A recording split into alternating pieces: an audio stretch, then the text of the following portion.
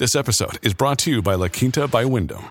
Your work can take you all over the place, like Texas. You've never been, but it's going to be great because you're staying at La Quinta by Wyndham. Their free Bright Side breakfast will give you energy for the day ahead. And after, you can unwind using their free high-speed Wi-Fi. Tonight, La Quinta. Tomorrow, you shine.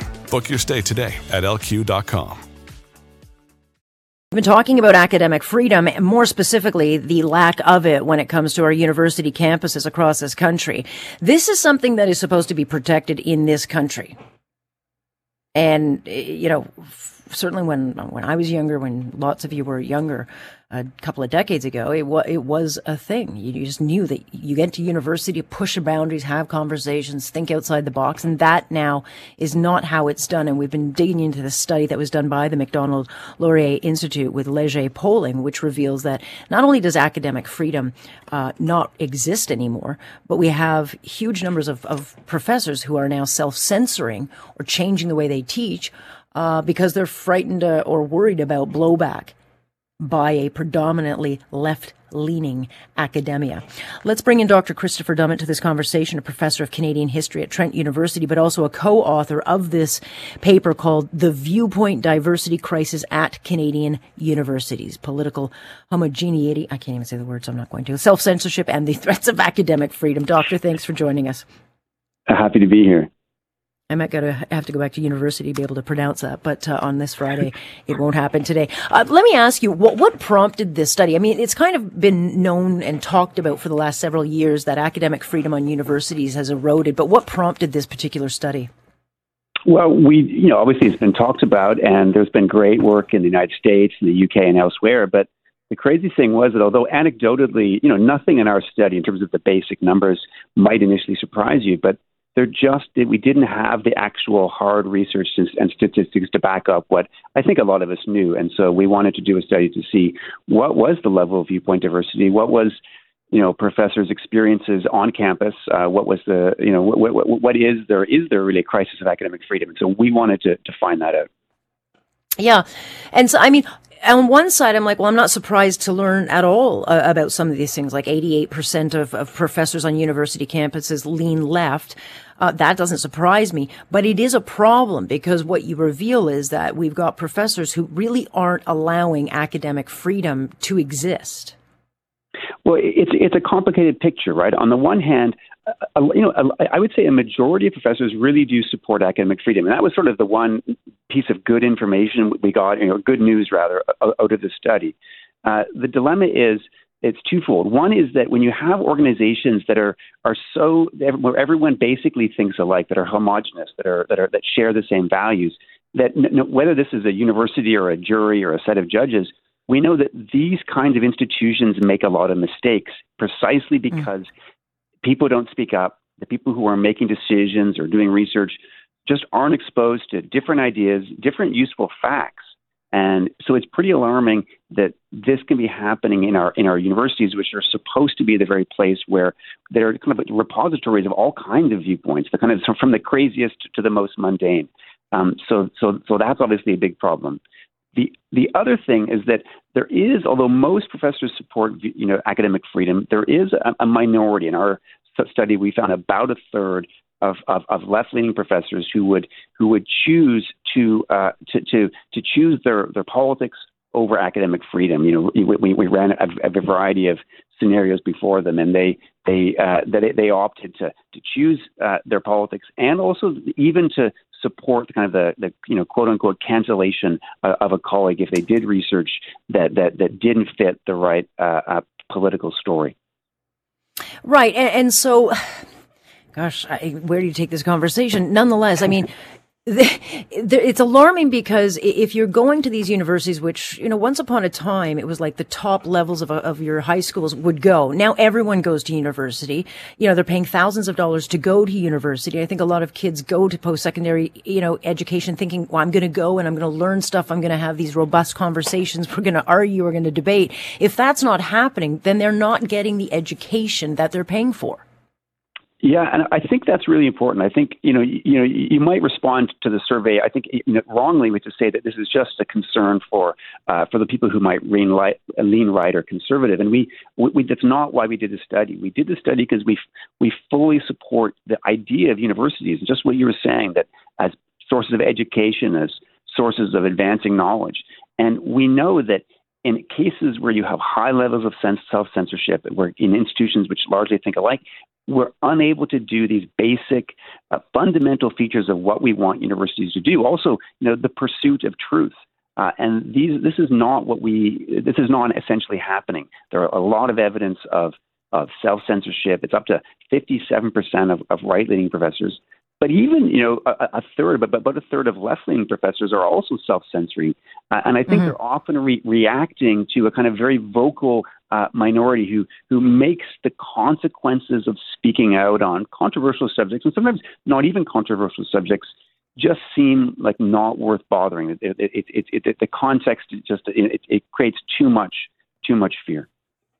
Well, I think that is in any industry. I mean, Lord knows there are topics I will not touch anymore because, honestly, it's a third rail. And I think there's that fear now that goes through a lot of different industries where you have to think, okay, is it worth touching the third rail? I mean, maybe not. But when did this erosion start? Do you have the kind of data to know where the turning point happened? And did you get any student perspective as to whether they're okay with this or not? Yeah, so as to when it happened, we know from internationally that it's been getting a lot worse in the last couple of decades. In Canada, the fact is the last survey of professors' kind of political opinions happened based on data from the 1990s, and the study that was done wasn't very useful. So we don't know how much is changing, but if the UK and US examples are useful, it's certainly in the last 10 to 15 years, it's been getting, the imbalance has been getting a lot worse. There's actually a parallel study by other colleagues of ours that came out of McGill and other places on students. They haven't published that yet, but I can say that students are. It's interesting. There are a lot of self-censorship among students. Interestingly, age is a big factor in explaining why people are more or less willing to jettison academic freedom. And I think the student results, if I could speak for them, would say that there's a larger percentage of students, and just as we found a larger percentage of younger faculty are more willing to throw academic freedom off the side. And so it's actually, if it's gotten worse, the evidence from our study and others suggests that it's only going to get worse if these people continue to have the same opinions and age through the university system. Yeah, well, I'd be interested in that data because I bet there are a lot of students who aren't even aware that this goes on, and so therefore they don't even know what to question, which is alarming in its own. And so then how do you fix this? I mean, it didn't just happen overnight. This happened over a couple of decades. But how can we fix this where we finally get universities back to just being neutral? Like, just be neutral. I'm not sending my kid there for you to tell them who they're going to be. How do we get universities back to that place? Yeah, I think we follow what's happening in a couple of other jurisdictions. The UK has just passed, it's just in the middle of passing an academic freedom bill. And actually, Quebec is the one place in Canada where this is really leading here. And they've just passed Bill 32, again, another Academic Freedom Protection Act. And we advocate doing this kind of thing. So essentially, it's insisting at the provincial level that universities remain politically neutral, that they protect academic freedom, and that they see that as a kind of a core factor in the university. And in fact, you could have an approach, something like the Canada Health Act, right? The Canada Health Act is something that says across the country you're going to get Canadian national federal funds for health systems as long as you just uphold these certain principles. And if provinces did that around academic freedom, saying this is the really the major value we have, the pursuit of truth, academic freedom at universities, and do this. I insist that universities must do this. I think that a lot of the problems would be fixed right there. Yeah, well, look, we've seen the Ford government. I think it was Andrew Scheer, where they push back, and certainly freedom of learning on universities. And I think, it becomes kind of a talking point, but it doesn't speak to the actual issue, which now we have the data on. It is a real issue. We do need to correct it. The other areas, if a university can't do this, then why can't their research funding be taken? Yeah, well, I think at the national level, that's what we'd say, because a lot of the research funding, not all of it, comes to the national level. And I think that those funding agencies, they should also have academic freedom provisions written into their the way they operate. And also, I think, reviewed to make so that there are often hidden political loyalty tests in the form of diversity statements, which don't ask you to kind of not, be against discrimination, but ask for a particularly politically loaded definition of what that means. And that's happening in job applications, in research funding applications. And I don't think a lot of people know to the extent to which these political loyalty tests are being written into the basic structure of the universities. And that's also why the academic freedom statements, which is the Ford government and the Alberta government demanded, they didn't go far enough, because those statements were left entirely up to the universities, and the universities could write loopholes into those statements, which sort of said academic freedom, yes, but not in this context, not if it goes against this other this other policy. So you really need leadership outside the university to do this, to really insist on political institutional neutrality at universities.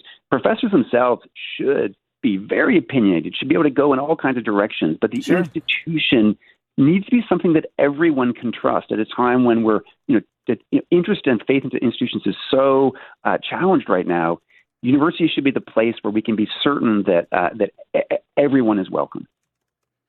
Well, you got to start asking, what politician is going to fix this if it does play to their bigger picture down the road. So that becomes a concern too. And just quickly before I let you go, Doctor, this is a study that also could be done, I think, in the high school level. Could it be done to find out, if kids are being allowed to actually learn and not being kind of told this is what you've got to be, because schools are all about social justice issues now? Yeah, it'd be interesting to do this kind of study. I certainly think the issue about political neutrality, institutional political neutrality, and the value of making universities places for where all kinds of diversity points are there. I think we're slowly becoming aware of the way in which certain kinds of values that we hold around inclusiveness are being weaponized by people from one political persuasion. Yeah. Fascinating study. Nonetheless, if I'm paying thousands of dollars for a post-secondary education, I'd be pause for thought on this and seeing if it's well worth the money. Appreciate your time on this. Thanks for having me. That's Dr. Christopher Dummett, who is one of the co-authors of this particular study of the viewpoint of diversity crisis at Canadian universities. It's well worth the read because, again, you're going there to learn critical thinking. These things matter. If you're not getting it, why go?